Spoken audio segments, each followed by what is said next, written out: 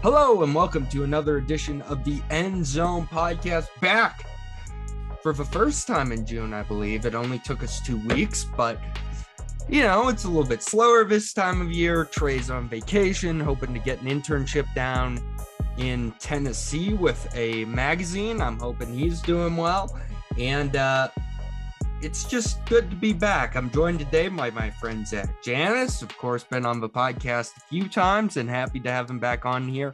Now, a Utah native. Oh, look at that. He has found work in the Salt Lake City Valley, and that is where he currently resides. So what is up, Zach? How are you doing? I think I've been on since I moved back up here. Maybe once. I don't remember. Yeah. But no, it's good to be back. We were just talking. I've not been on a podcast, I think, since the last time I was on the End Zone podcast. So it's really been a while, and I'm excited. Yeah. Yeah, well, we only go for the cream of the crop guest, the elite of the elite. Yeah. So we had to make sure we got you back on. That's for sure. For this middle of June NFL podcast. Yeah. Indeed. Top tier. Yep. We're going to talk about a lot of things. We're going to put, last time we did a show, or 2 times ago, we played a little What Does Trey Believe, where I asked Trey some very pointed questions about each NFL division, and Zach has been kind enough to come up with some questions of his own for me, so we can determine today what does Eric believe here in mid-June, and that'll be a good precursor to next week. I'm hoping to have Josh Newman of the Salt Lake Tribune on. Always a fun episode with him, talking his love of the Jets. We might do some Sopranos talk. There might be a little Utah football talk intermixed in there. Should be a good time had by all on that one. But let's just get back into football, which I haven't really done much. I haven't listened to a football podcast in weeks.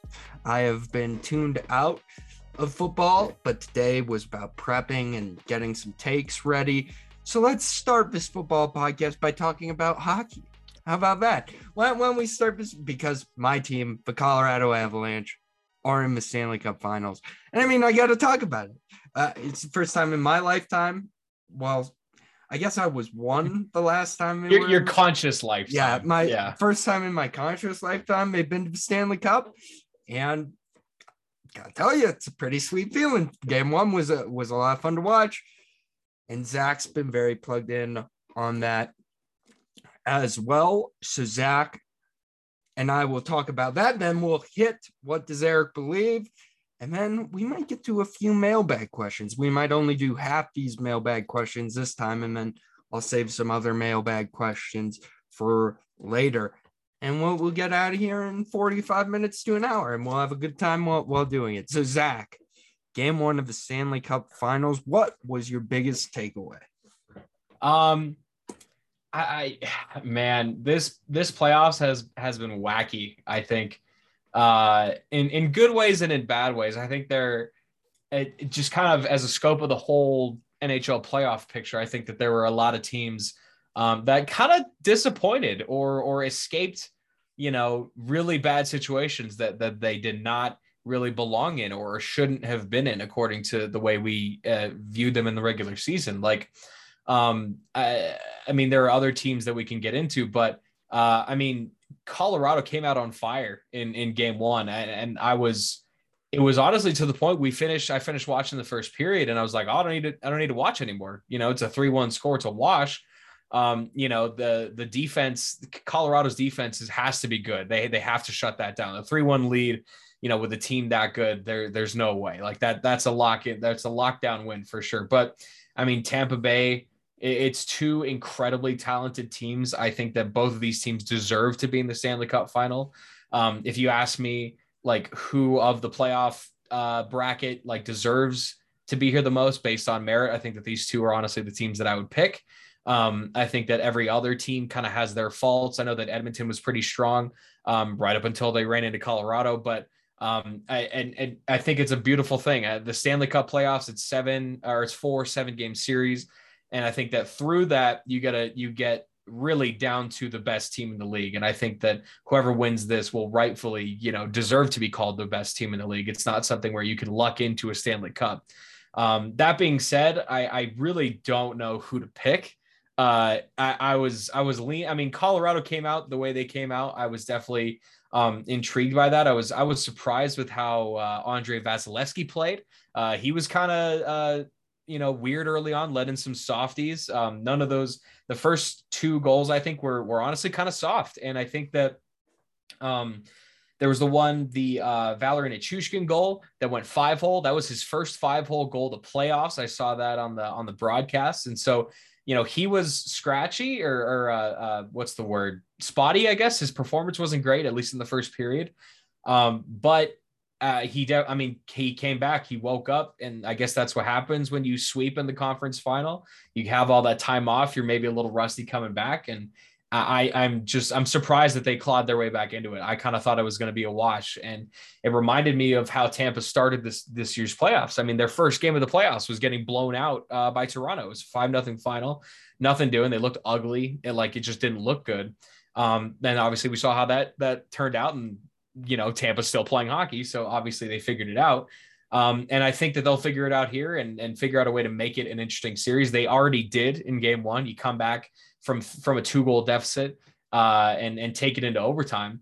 But I don't know. It's tough to pick who the stronger team is. Eric, I don't know if you watched this, but what were your thoughts? And admittedly, I want your homer take here, because I know that the score sheet and the way the game actually panned out are 2 different answers. So I mean, what did you think? You don't think I watched game 1 of the Stanley Cup? No, Finals? I do. I do. I'm not saying that. No, I'm not saying. I was saying that, like, to someone who only sees the final score and they see that Colorado won in overtime, right? You might not think that they were down 3-1 at one point. So like, take us through it. When it's 2-0, and I guess when it's 3-1 after the first, what are you feeling, and how does that change as Tampa Bay comes back?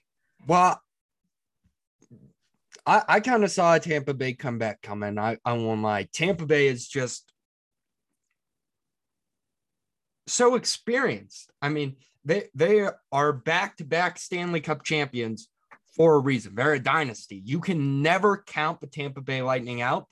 I think the Rangers series, quite frankly, showed us that. The Rangers looked dominant in games 1 and 2, and then the Lightning just remembered, oh yeah, we're the Tampa Bay Lightning. Let's take care of business. Let's handle it. And they won by multiple goals in games 3, 4, 5, and 6, all 4 straight in a row to win that series and get to the Stanley Cup Finals.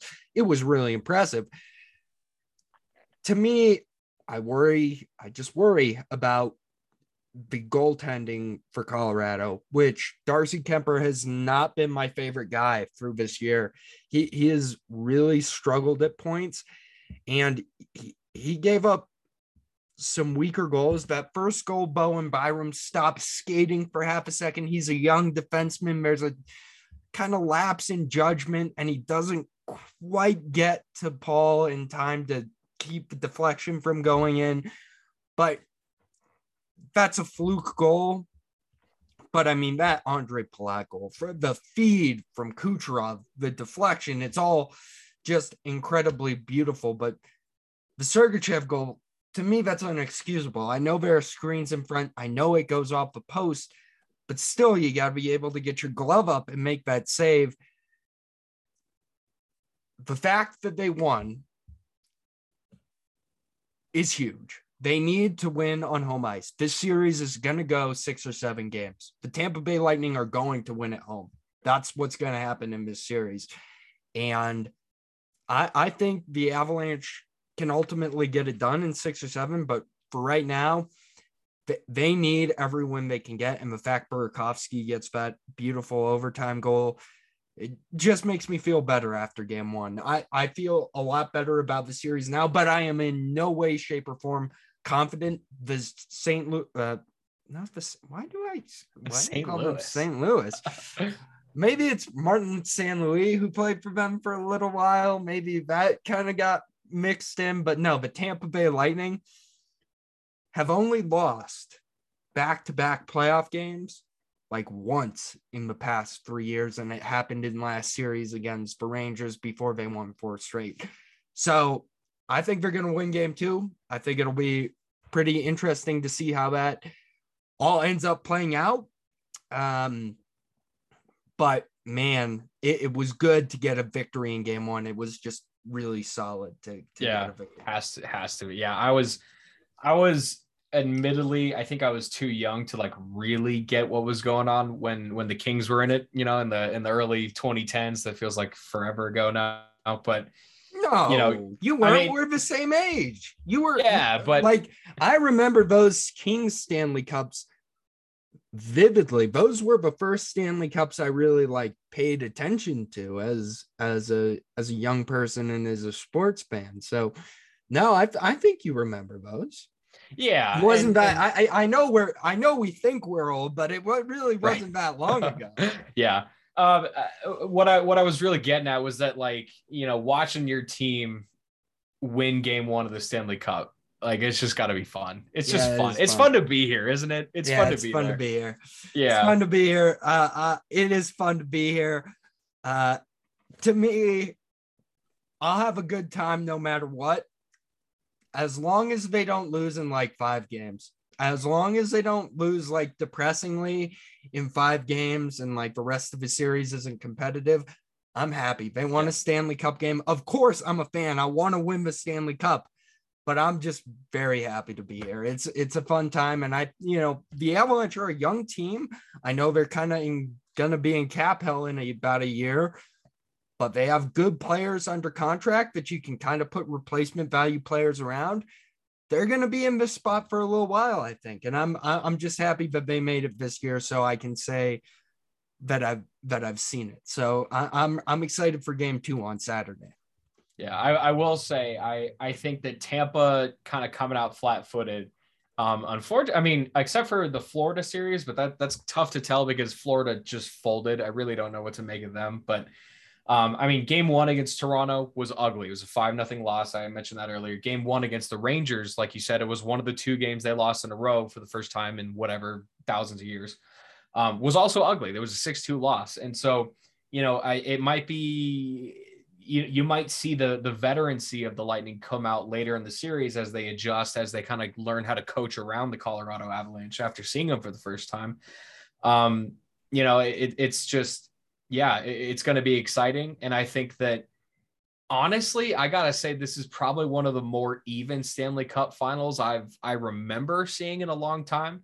I don't remember specifically off the top of my head, but last year, Montreal way in over their head against the Lightning. I don't remember how the Stars really were on a game to game basis, but the Lightning on paper were just such a better team. And it's exciting. I think that honestly, this is probably the best Stanley Cup final we could have gotten out of the 16 playoff teams. And it's exciting. And again, I'm going to make the pitch. I make this pitch every playoffs, but to your listeners, if you're not watching hockey yet, just do it. Put on a final game. It's worth every second, and you're going to pick a team, and it's going to be entertaining whether you care about the sport or not, or you have a favorite team. Just watch it. Just watch the Stanley Cup final. It's so much better. It is fun. It's going to be a great series. And what else? You watch like OTAs or something? Yeah. Like, what else is there? There's middle of June baseball, and then there's the Stanley Cup final, And if you're a basketball fan, I get it. A lot of basketball fans in Utah. There's a basketball team here.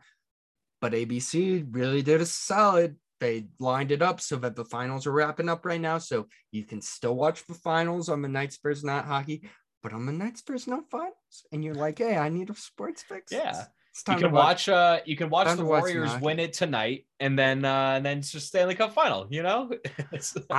I think the Celtics win tonight. That's just me. I don't know. I think we're going 7. I'm excited for that game as well. We're recording a little bit earlier, so we can both catch some of that. I am pretty excited for that. Gonna be a good time. All right, let's get to football. Football is now 2 months around the corner, basically.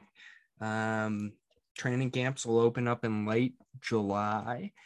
There's been some NFL news, but Zach has some questions for me because I like to do this every year. I like to go around the NFL and kind of see where I stand on things before I dive really deep into the rosters and such, and just see kind of what I'm feeling. I've been reading Greg Rosenthal's projected starters series today. It's been quite interesting and quite good. I've picked up some tidbits. So let's just get into it here, Zach. What do I believe? Yeah, I think, and I these exercises can get, and especially in the off season, a little repetitive just because there's really only so much info we can go off of. It's all kind of in front of us right now, and I think that's the cool part about being in the off season is that training camps are underway. You're not, other than like holdouts and things like that, it's tough to change things and other than implementing things on the offense and defense, the nitty gritty of it. But the teams largely look like what they're going to look like in week one unless something crazy happens. But generally this is the time of the year where you want to kind of make these observations. And I know that everyone kind of thinks that it's tough to tell, and that the offseason, trying to have takes in the offseason is a bit of a lost cause. I don't necessarily agree with that. I think that after the draft, and after you see how teams draft, you understand where they put priority. And I think that with that priority, you can start to have these opinions, and really they will come to fruition throughout the season.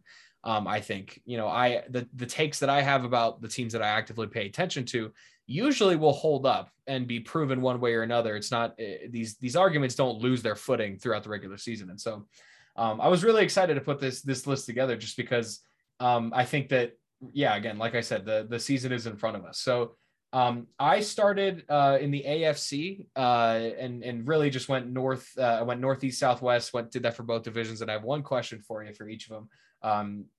And so we'll start with the North, and it's no unfair treatment. I didn't pick favorites. The NFC West question is not about the 49ers, and I did that on purpose. All right. So we'll start with the North. Okay. And my question for the AFC North, is where does Cincinnati sit after their Super Bowl run? Are they here to stay, or was 2021 a lucky strike? That all depends. There's some interesting Cincinnati whisperings going around right now that Odell Beckham might be interested in the team. That's something that's been floating around quite a lot in the local media there in Cincinnati. The roster's certainly good enough. They're a little bit thin at wide receiver, I will say that. But the big three that they do have with Jamar Chase, T. Higgins, Tyler Boyd all coming back, it's going to be a good team with good pieces around them. They bring in Hayden Hurst to replace CJ Uzama. I think that can work out well for them. And they really did invest heavily in bringing in Lyle Collins and, Alex Cabot to be replacement level.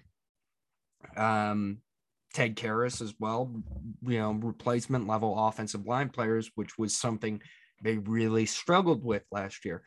I think if the offensive line is even a little bit better and Joe Burrow has even a little bit more time to throw the football, things are going to be good. Because to me, Joe Burrow is a no doubt top 10 NFL quarterback. And if you have one of those, there's a chance he's top 3. He hasn't shown enough consistency yet. But if you have one of those guys that's in the top 10 and can battle to be a top 5 guy every year, you're always going to be in the mix. Not to mention the fact that their secondary, outside of Eli Apple, and Eli Apple might not even start, is very deep. They have a very deep and very good secondary, and that's largely how they beat the Chiefs last year. And if they can stop these high-flying passing attacks in the AFC, I really do think that there is a chance that they end up being the team to beat in the AFC North once again. Yeah, I agree. I think that they, better than any team, and again, I'm looking at my 49ers there.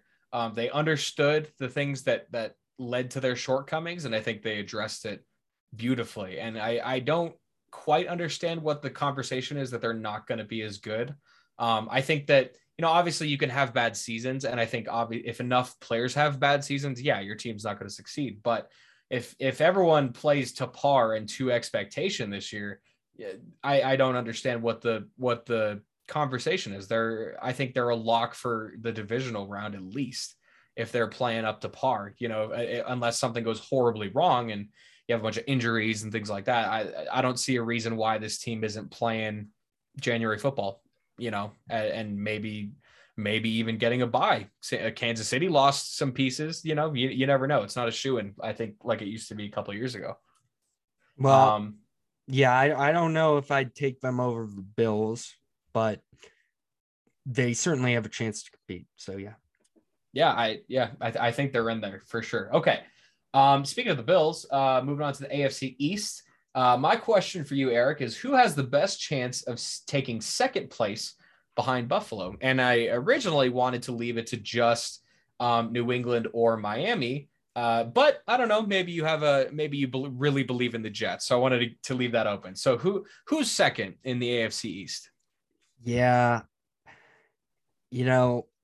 I do this every year with like a team that's obviously going to be mediocre to bad, that they have like the draftniks love the draft and everything, looks up for them. And I know I'm wrong. But that's not going to stop me. It's never stopped me before, Zach. I like the New York Jets. I like the New York Jets a lot. I mean, they've got weapons, and it all depends on Zach Wilson being good. It all depends on if he's good. And there are varying reports on whether he's good or not. But they fixed the offensive line. They brought in Laken Tomlinson. They got more weapons. Garrett Wilson coming in through the draft. They have Corey Davis. They have Elijah Moore, who was quite good towards the end of last season. Breece Hall's this guy that they think can really become a player. Michael Carter, he's going to be the backup, but he might provide a second one. But I really like the defense. I just really like the defense. Carl Lawson, they didn't have last year. He tore his Achilles, but before last season, they brought him in and he was going to be the best pass rusher they've had in 15 years. And yes, Achilles injuries are scary, but if he can even be a semblance of a pass rushing threat, that's going to be really, really good for them. And, they draft, of course, names start to escape me. They draft Jermaine Johnson II. He is a very good edge player out of Florida State. I think he can come in and have an immediate impact. They've got Quinnen Williams, who really showed out last year, really rebounded from a tough first few years and stepped up and said, hey, I am worthy of where I was picked. I'm a staple in the middle of the field. They have Sheldon Rankins next to him. The linebacking core, I like CJ Mosley. And then you've looked for years and you've said, okay, who's playing secondary for this team? Like, why should I even believe in them at all? They draft Sauce Gardner, arguably the best cornerback in the class, a guy who can step in and be an immediate day one starter. They have DJ Reed. Michael Carter II is a meh player, but that's better depth in the backfield than they've had in literally years. I think with Robert Saleh as the coach, the defense is going to be above top 15. And Robert Saleh in his third year. Yeah. And I think that I think Saleh is a talented enough coach, and we saw what he did with San Francisco. I think this can be a top 10 defense. I just think this can be a top 10 defense. And if you have a top 10 defense and Zach Wilson can play league average, which isn't a lot to ask, I do think he can play league average. Are they going to be a playoff team? The AFC is extremely tough. Probably not. But I could see 10 wins. And the other thing is, a lot of people say Miami. I went on playoff predictors and I did the schedule simulation quite a bit.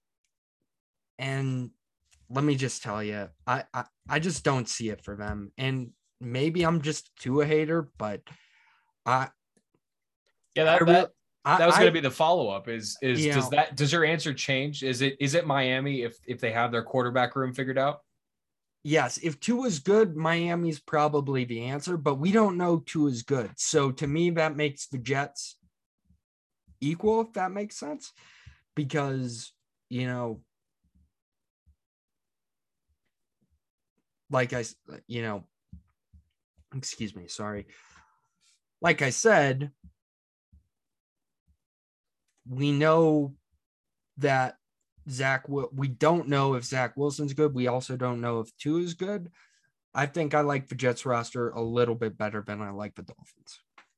All right. So not New England. No mention. That's the first time we said that name. Yeah, they didn't do anything to help Mac Jones.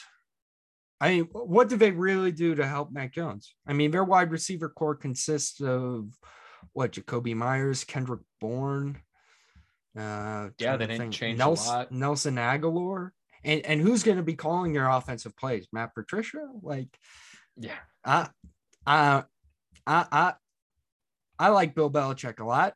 I respect him as a football coach, but nope, I just don't. You know, They didn't. I don't think they drafted particularly well. I don't think they did enough. Yeah. And I mean, you could coach up so much, and we've seen teams like this, especially Bill Belichick teams like this, in the Super Bowl because he's able to coach them. But I don't know, they definitely slipped in the past couple of years. They did get into the playoffs, and they were able to make an appearance and serve as the practice squad against Buffalo. But yeah, I think that they had a lot of areas of need, and so they attacked what they could, I guess. But also I think that with where they were drafting, it's tough just because the way the draft was. It was a defense heavy draft, I think. But yeah, I agree. I don't think they did enough. Do you think they're like a last place team? Like you think that Miami and New York both kind of improved enough to where, New England can kind of find itself in last maybe, or where do you think New England lands?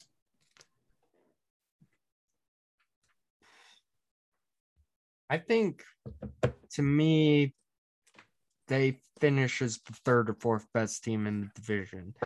And I don't see them as a playoff team. I mean, I like Mac Jones enough, but they didn't do enough to help him. And that'll really be what it is. I don't think Mac Jones is ever going to be a good enough quarterback where he's going to single-handedly drag your team to the playoffs. I just don't think that's what his ceiling is.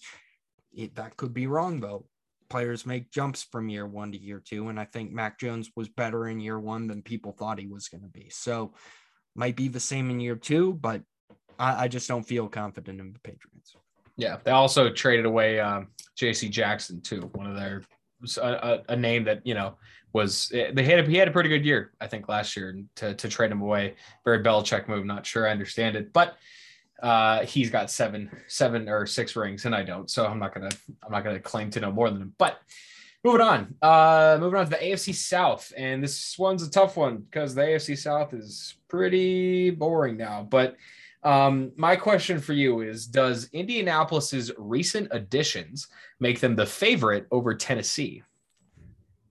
This is a tough one. I really do like Indianapolis after they got Matt Ryan. I really like Matt Ryan as a replacement level quarterback. They have Jonathan Taylor. The wide receiver core is a little bit shaky, but Michael Pittman was good last year. Alec Pierce is a high upside guy out of Cincinnati. There are real questions there, but I like the defense still. I think it's a very solid defense. They bring in veterans like Stephon Gilmore to kind of help with a young secondary quite a bit. Julian Blackman, former Ute, has played very well there and has developed into a very quality starting safety in the NFL. I like what they have up front with DeForest Buckner and trading for Yannick Ngakoue. I like that. And Darius Leonard has always been one of the better inside linebackers in the NFL. And I think he provides real leadership and is the type of player that just makes defenses better. The Titans are tough to, I mean, I did not like the AJ Brown trade. If they had kept him, I probably would have leaned Titans, but they're counting on Robert Woods, who's coming off an ACL injury. They have some real talent up front. Jeffrey Simmons really showed out towards the end of last year, and Harold Landry began to kind of take hold as well. But you look at the secondary, and once again, going into the year, there are major questions in the cornerback room. And Kevin Byard took a step back last year, and you just kind of start to wonder, okay, what are the Titans other than a good team? They're certainly not going to be bad. But in a bad division, can they beat the Colts? I think it's a toss-up. And I don't think there's a clear-cut favorite for this division, but I would not say the Titans are a favorite. Yeah, I think that, the AJ Brown trade really killed them, I think. Like it took a lot of potential, I think, away from this offense. And I mean, it's tough. It's an existential conversation that more teams are having about whether or not you can win on the ground. I thought we'd come to an answer on that, and that it was a resounding no, that you have to have an air attack to be successful in this league. And I guess if Robert Woods is your, first wide receiver, and that's who you want to try and do that with, by all means. But I just don't think that Derrick Henry can do it all again like he did 2 years ago. And I think that the roster is just not there to make up for it. So I agree personally. Yeah, I think it's Indy's division to lose, barring, again, disaster, things going wrong, people getting hurt. I think that, like you said, Matt Ryan is a consistent enough quarterback that you kind of know you at least know what you're getting, I think. More so than with Carson Wentz. And I think that, they're what's the word? I think they're more stable. They underwent more change, but their identity stayed relatively the same and got better. Losing AJ Brown, I think is a killer, like I said. And I don't think they come back from that much of a loss, I think, at least this year. Okay, moving on. Last question for the AFC. This one's a little more straightforward, and it took into account just because I think the AFC West, is probably one of the more interesting divisions this year, with all the additions and kind of how everyone has been stocking up, I think, in the offseason. I think that there were some key moves that really jump-started a arms race in the AFC West. And so, Eric, if you wouldn't mind, just give me standings. Give me a 1 to 4, who's in, who's out. Records if you want. It was really my question is more about placing, but I mean, who comes first, who comes second, who's making the playoffs? What are your thoughts?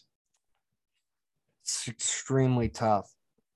So the more I've thought about it, the more I don't think 3 teams are coming from the division. I think it's only 2, because the AFC North is just too good.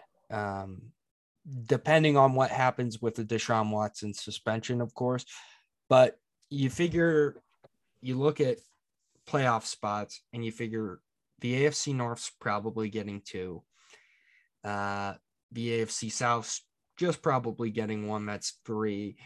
And then I do think that you could make an argument that the AFC East could get 2 teams in, whether that be the Bills, and it could be any 2 teams. It could be Bills Jets, it could be Bills Dolphins, it could be Bills Patriots, any one of those combinations.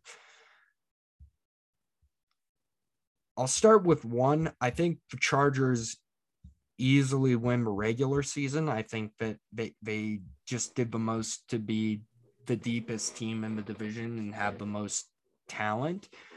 I think that they will win the division. I think the Chiefs are due to regress a little bit to the mean, but they have Patrick Mahomes, and I'll just never pick against Patrick Mahomes making the playoffs.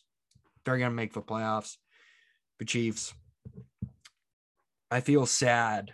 I mean, I hope the Broncos make it as the third team. And I think the Broncos can make it as the third team.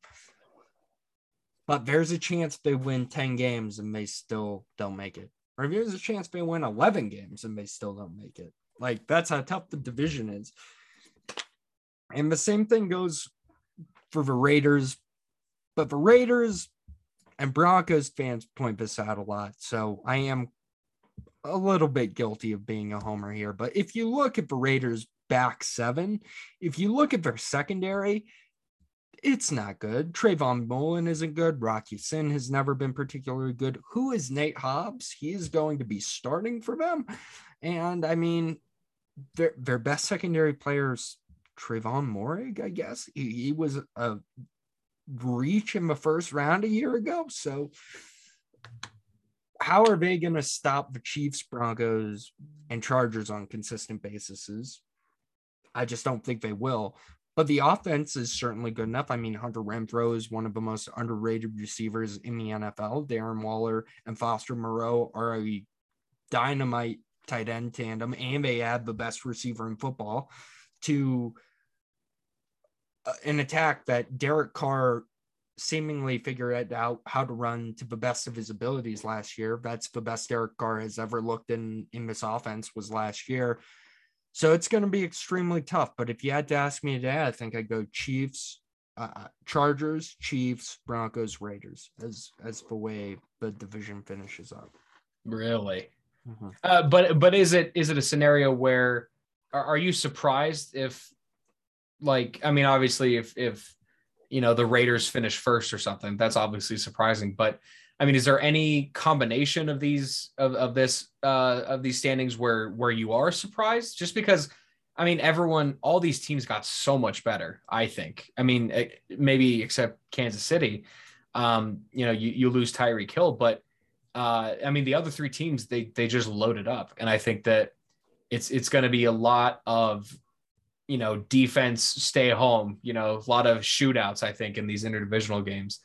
And I think when you get to that, it kind of turns into a luck thing, you know, who has the ball last. I think that the Chiefs were the beneficiary of that for a long time for the past couple of years. But I think that all these teams now are at a much better place, I think, than they were last year. And so I think it'll be a lot more competitive. Really, the only things that I could be surprised with is Kansas City finishing last or Las Vegas finishing first. I think any other combination of those I'm okay with, or, you know, I would buy. I think I would buy as a realistic outcome. And I think that'll change by week one. It's all speculation just because it's tough to judge how the Broncos are going to play with Russell Wilson. I mean, the quarterback has to fit. It doesn't really matter how good the quarterback is.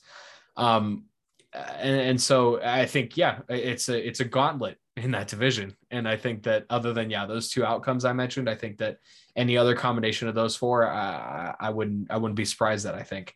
Cool. All right. So moving on now, we just got the NFC to deal with now, and hopefully these go a little quicker just because they're, I think, a little more straightforward. We'll start in the North, and surprisingly enough, we're going a football podcast. We'll talk about the Bears in June.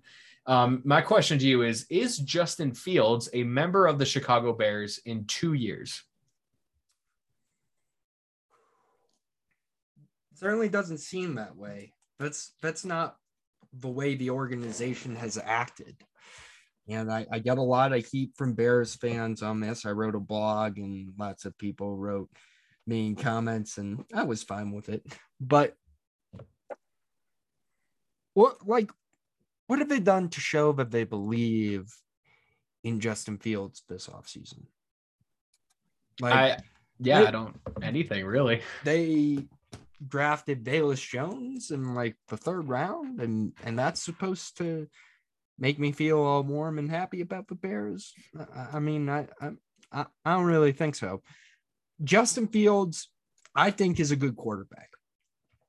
I think there is a shot he improves in year two, but ultimately the team is tanking right now. That is what they showed in their draft. They said, okay, we're going to take young, high upside players with low floors, and we're just going to see what sticks this year. We've got a new defensive head coach. We're completely blown this thing up and totally rebuilding. And, we'll see if that works. But when you say that, you usually don't keep the quarterback. There's usually a change of plans at that point. And I think at some point next off season, things could get very ugly in Chicago, and Justin Fields could be in, a Baker Mayfield type position before he even really gets a shot. So yeah, I don't even think it's necessarily a Baker situation, just because I think that, consistency wise, I think that Baker kind of played his way out of Cleveland, but I don't know that trading Justin Fields necessarily would be his fault. You know what I mean? Like, if this team goes 6-11 again, I don't think it's Justin Fields' fault, really. I think it's such a talent poor roster. I mean, you're just getting whoever and hoping that people stick on this team. This depth chart is abysmal. I only know some of these names because they were on my team at one point or another. The receiving core is you're going to have some just astronomical seasons from guys to even compete and even try to get to 500. I think it's bleak, but is it one of those things where if he shows flashes, you kind of give it that the Zach Wilson treatment where you're like, okay, let's put some better people around him next year. And then if it's still bad, then maybe we move on. Or is it like, if this team wins 4 games next year, is Justin Fields trade capital now? Like, is it that sort of situation? You just kind of tear it all down? Or, is there a chance, do you think, that he demonstrates enough to not save his job because he'll play somewhere else, but to show that it's not his fault, and that nobody's talking about him as a bust or anything like that. But, usually you can tell when a team fails, if it's the quarterback or if it's the system around him. And I wouldn't blame him if this team stinks next year. I don't think it's his fault. Again, I could be proven wrong. The tape will prove me wrong, but I could see there. It's very realistic, I think, that Justin Fields is traded for picks next draft. I wouldn't be surprised at all, I think. Yeah, it'll be interesting to see how that all plays out, but I certainly wouldn't disagree with you. Yeah, and the Lions are looking at least more entertaining now. You never know. They might not be last in their own division, but yeah, that division's tough. A lot of just abysmal teams in the North there. All right, next up, we got the NFC East, and this one I wanted to be a little mixed with these questions. I didn't just want to ask who's the best and why are the worst teams the worst, but. So this one's a little different. My question is, who is more likely to have a new starting quarterback next year, New York or Washington? I think the answer is New York. Really? I do think there's an outside chance that Carson Wentz, with Terry McLaurin, one of the better wide receivers in the NFL right now, and with Curtis Samuels, if he can stay healthy, plus you add Jahan Dotson as a deep threat, it is just not the worst attacking core. And if you give Carson Wentz weapons, he'll do just enough to put up really impressive numbers to the point where you think, okay, he might be the guy. I think Daniel Jones is Daniel Jones, and we've seen what Daniel Jones is. And I think we've seen what Carson Wentz is too, and I think Carson Wentz is a better quarterback than Daniel Jones. And so I think the Giants are probably moving on from Daniel Jones come next year. Yeah, it's surprising on the face of it, just because Carson Wentz he's in his first year with the team. And he has this track record now of not really sticking around with teams that long, even the team that drafted him. But I do remember, and New York didn't extend. They didn't give, they didn't do the 5th-year option for Daniel Jones. So I think they're already kind of selling on him. And maybe if that wasn't there, I would believe a little more that Carson, I would pick Carson first. But it already kind of seems like New York is looking elsewhere for their quarterback solution. And I don't blame them. Yeah, I think you're right. We've seen enough of Daniel Jones, I think, at least as a starter. And I would probably draft a quarterback before, Saquon demands a trade. Just, that I feel like that's good. That's closer to happening than we're ready for. But that's interesting. Yeah, I definitely thought you were going to pick Washington just because Carson Wentz is a shakier option. He's been more places, and I mean, I kind of agree that he's in a better spot now in Washington than he was in Indy. But I mean, Indianapolis had plenty of weapons too. And I mean, we saw how that ended up going. I mean, do you think that you think that he was in a better, or he has better weapons now, Carson Wentz does, than he did in Indianapolis, even with, Michael Pittman and Mo Alley Cox at tight end, there's some receiver help there. Do you think that Washington's got better options right now? Yeah, I think Washington's got better options right now than Indianapolis did a year ago. I think that this is a better surrounding cast. So I think there's a chance that he could be slightly better. And, the division's always a little bit weak. I think the Eagles are going to be very good this year, but I think Washington, will they be a playoff team? It's not out of the realm of possibility. The bottom of the NFC is going to be weak. The last playoff team to get into the NFC, mark my words, is going to have 8 or 9 wins. That's just the way it's going to be. It's a weak conference. Like the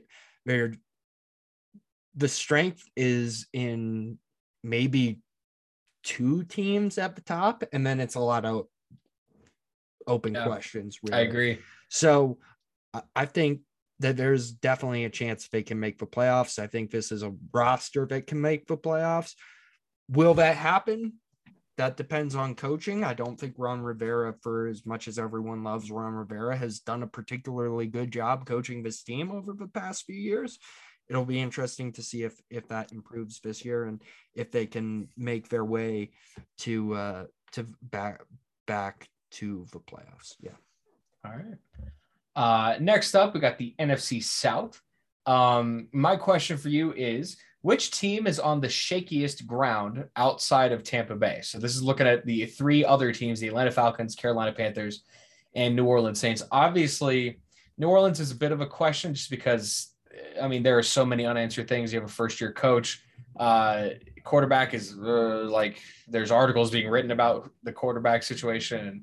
And New Orleans was in the Deshaun Watson sweepstakes. And so there's a lot of questions around the NFC South. And so my question is, who's staring into the abyss the most out of those 3 teams? Obviously, Tampa Bay's fine, at least this year, because Tom Brady's still there. But, Atlanta, they had a pretty decent draft, I think. Drake London is, I think, he's going to be a pretty good wide receiver.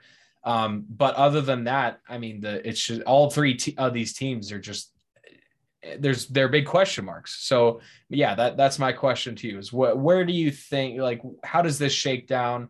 Who's on the shakiest ground right now in the NFC South? To me, let me just rule out some teams. I don't think it's the Saints, mainly because the Saints bring back almost everyone on defense, and they had like a top 5 defense last year. And they bring in Jarvis Landry. They draft Chris Olave. I think the Saints are a really good team. I think the Saints, they probably don't challenge Tampa Bay, but they might. I mean, they beat them twice in the regular season last year. It could be something that they do again. I think the Saints are a playoff team. That's just the way I feel about them. I think it's going to be a top 10 offense. I think they have a great defense. And I just believe in Jameis. And maybe that's stupid, but with all the talent around him, I think people forget the thing about Jameis Winston is, yes, he's funny and he throws 30 interceptions, but he also throws 30 touchdowns. Like, if he gets even slightly better, if he even throws 10 less interceptions and throws like 20 interceptions, he's still probably going to throw 30, 32 touchdowns. And that's going to be enough to get you to the playoffs, probably. So I like the Saints a lot. It's not them. I think we'd view the Panthers, and this is just true of every roster in the NFL. If the Panthers had a feasible starting quarterback, we'd view the roster much differently. DJ Moore is one of the better wide receivers in the NFL. Robbie Anderson's suddenly talking about retirement, probably because he hates playing for a team that doesn't have a quarterback. But Robbie Anderson is a great wide receiver. Terrence Marshall showed real flashes at points last year and is a great wide receiver. They bring in Ikem Ekwonu at left tackle. That helps a bad offensive line get a little bit better. They still have weaknesses all over, but the defense last year was not bad. It just was not bad. And the front seven still looks good to me. If they had a quarterback, I would feel much better, but they don't. So they're pretty shaky. I think the easy answer here to answer your question, Mo, is Atlanta. I think it's the worst roster in the NFL, hands down. I mean, what do they have? On offense, they have Kyle Pitts, and that's about it. That's about the only proven piece. Maybe Cordell Patterson was great last year. We don't know if that's going to last consistently. He hadn't played in the position he played until last year. So we don't really even know what we're getting from him there. Grady Jarrett is rapidly aging on the defensive side, and I would say, maybe he's their best defensive player. Maybe AJ Terrell is, but I don't know about that. It's an old defense. It's a largely old offense, and they're totally rebuilding. I don't think the Falcons are going to be very good at all. I think they're the worst team in the NFL. So I think the Falcons are the easy answer. Yeah. Over Houston. Yeah, I think Houston did a really good job this year of taking players that they can immediately start. There are starters on Houston's roster. There are not starters on the Falcons roster. Huh. That's it. That's an interesting take. I mean, I was picking between Atlanta and Carolina. Not for the worst, for the shakiest team, just to go back to the question. But I maybe I meant it more of like if any of these teams have a horrible season, do they blow it all up? And I think that Carolina is I don't know. I mean, if they have another, they finished fourth last season. They were a 5-12 team. They go 5-12 again. Does everything blow up and you get rid of everyone? You're shopping. I mean, Christian McCaffrey was in not trade talks, but I mean, there were rumors last offseason, and there's probably going to be, especially if they struggle early this season. And so I feel like they have the most potential to change. I think they're one bad season away from getting rid of anyone whose name you would know, I think, and just starting over. But that's a strong take, Atlanta. I'm curious to just kind of see where they're going to land. I mean, I there's a chance they're a 1 or 2 win team. I mean, they are not. I mean, you're counting on Marcus. Like, how many games is Marcus Mariota going to win? Not a lot. Yeah. Like, he's your starting quarterback. Yeah. And maybe Desmond Ridder starts at some point, but to me, it's just far and away. You look at that roster and you say, okay, yeah, that's easy to pick up. That's the worst one.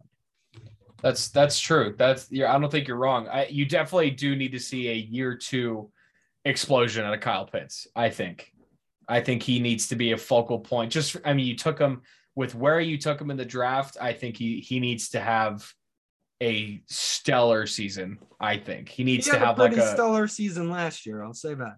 But that's true. That's true. I mean, I don't think he has anything to prove, but this year is going to be, hopefully Drake London is good and the offense is watchable. Just be watchable. That's what you're trying to be. But this is a team that's going to look a lot different a year from now. Yeah, I agree. Not a ton of names on the defense that I can even recognize. All right. And so last question for our exercise, and we're gonna get existential here right at the end. Moving on to the NFC West. Your question is, will Los Angeles's draft strategy of, and this is a quote here, F them picks, revolutionized the way teams approach drafts and the season and roster building, similar to the effects that advanced analytics had a couple years ago. So the question, and I'll simplify it because I was rambling, but is the way the Rams attack roster building going to change the league the way that advanced analytics did? Or do you think that LA is just a one-time thing, not an experiment, but a one-time process that won't work outside of Los Angeles? Well, I think this offseason has shown that in a way, yes. I mean, you look at the Russell Wilson trade, you look at the Devontae Adams trade, you look at basically the Khalil Mack trade, you look at basically every trade this offseason, and there were lots of first-round picks got exchanged. And will we really know an answer for 5 years? No. Give me 5 years would be my real answer, but if you pressed me on it, I'd say yes. You saw that happen this offseason. Teams are already starting to do that to a lesser extent. Just depends on how everyone's just watching the Rams. Just depends on what the Rams look like in 5 years. If you draft well, if you can pick those diamonds in the rough in the third and fourth and fifth round and turn them into starting level NFL players with stars around them, then yeah, it could work. But you have to have a really good front office and you have to have a really solid plan. And that would be my answer. I think that's reasonable. I think if there is going to be change, it'll happen before that 5 years. I mean, I think that's more a consequence of the league is going to move too fast and they're going to overreact, I think. So I think if the Rams if they have a strong next 2 years, I think we'll start to see it. I think the teams will, and we're already seeing it, but I think that we'll start to see it adopted on a more wide spread scale, where I think that they have the chance to really kind of change the way that teams attack their rosters and the way that they build. The Rams didn't pick this year until the third round. And so if they can take that draft pedigree and with the star power and all that still go far, I think that'll really change the way that teams think about things. And, I think that the losers of that, I think, is these guys that are getting picked later in the draft. Just because, they're going to be viewed as even more expendable, I think, than teams already think they are. It's a lot. You're going to have to find diamonds in the rough a lot more. But I think that just the way that the Rams kind of took over and the things that they were able to do, I think really will shape the way that teams draft. At least I think that they have the potential to. All right, that's our exercise. That was fun. We should definitely do that again. Yeah, it was fun. We learned a little bit. Let's do a quick mailbag here. If we don't get to your question today, I will do these once again later. I'm going to pick a few of these here. All right, from my good friend Donnie, and I'll ask you this first, Zach. How is Tony Pollard not the starting running back for the Cowboys? That's a good question. I think it has a lot to do with where you drafted Ezekiel Elliott and kind of the pedigree that he had coming out of the draft, and where he was selected. And he produced. I think his first year, obviously, with Dak Prescott was amazing. But, I think that every season after that, honestly, has left me wanting a bit for production. And again, it's a team consequence, but the Cowboys, have been up and down and in and out of the playoffs. He hasn't had a postseason touchdown in his career. And I think that if he was drafted in the second round, I don't even think he'd be on the team anymore. But it's the fact that you took him fourth overall in 2016 that you kind of have to make him fit. And a lot of guys are going to look dumb if he doesn't fit. And so it might be kind of forcing the foot into the shoe a little bit to leave him first on the depth chart. But I think you're definitely kind of handicapped by that. And I believe it was Greg Rosenthal who said something about how he's not I don't think he's on the Cowboys next year. I kind of believe him. You know, if he has another season like he did last year, what's stopping you from getting what you can for him and wiping your hands clean? To answer your question, I think it has mostly to do with where you drafted Ezekiel Elliott and the fact that you have to use him, and for people to keep their jobs, he has to be good and he has to work out, even though I don't think he has, given where they drafted him. Okay. Yeah. You know, there's no way to watch Cowboys tape and not see Tony Pollard. He just pops up the screen. He's a great running back. But as long as Elliott's there under contract, they're going to use him. Hopefully he'll be a little bit more healthy this year. Mike McCarthy had a quote about that earlier today, I think. But that could just be a trope. Who knows? But yeah, that is a great question, Donnie. I would say it's probably because they're paying him a boatload of money and they don't want to admit that that contract was just extremely stupid to end up giving him. But who knows? Maybe he'll be a surprise camp cut. I wouldn't be shocked by that, but surprise camp cuts are there to be surprising. And I think that would be, there's some teams, I don't know that they would ever trade him in the NFC, but there's some running back needy teams, I think, that could use him. Yeah. Will Britton Covey make the Eagles, from our friend Andrew? I'll take this first.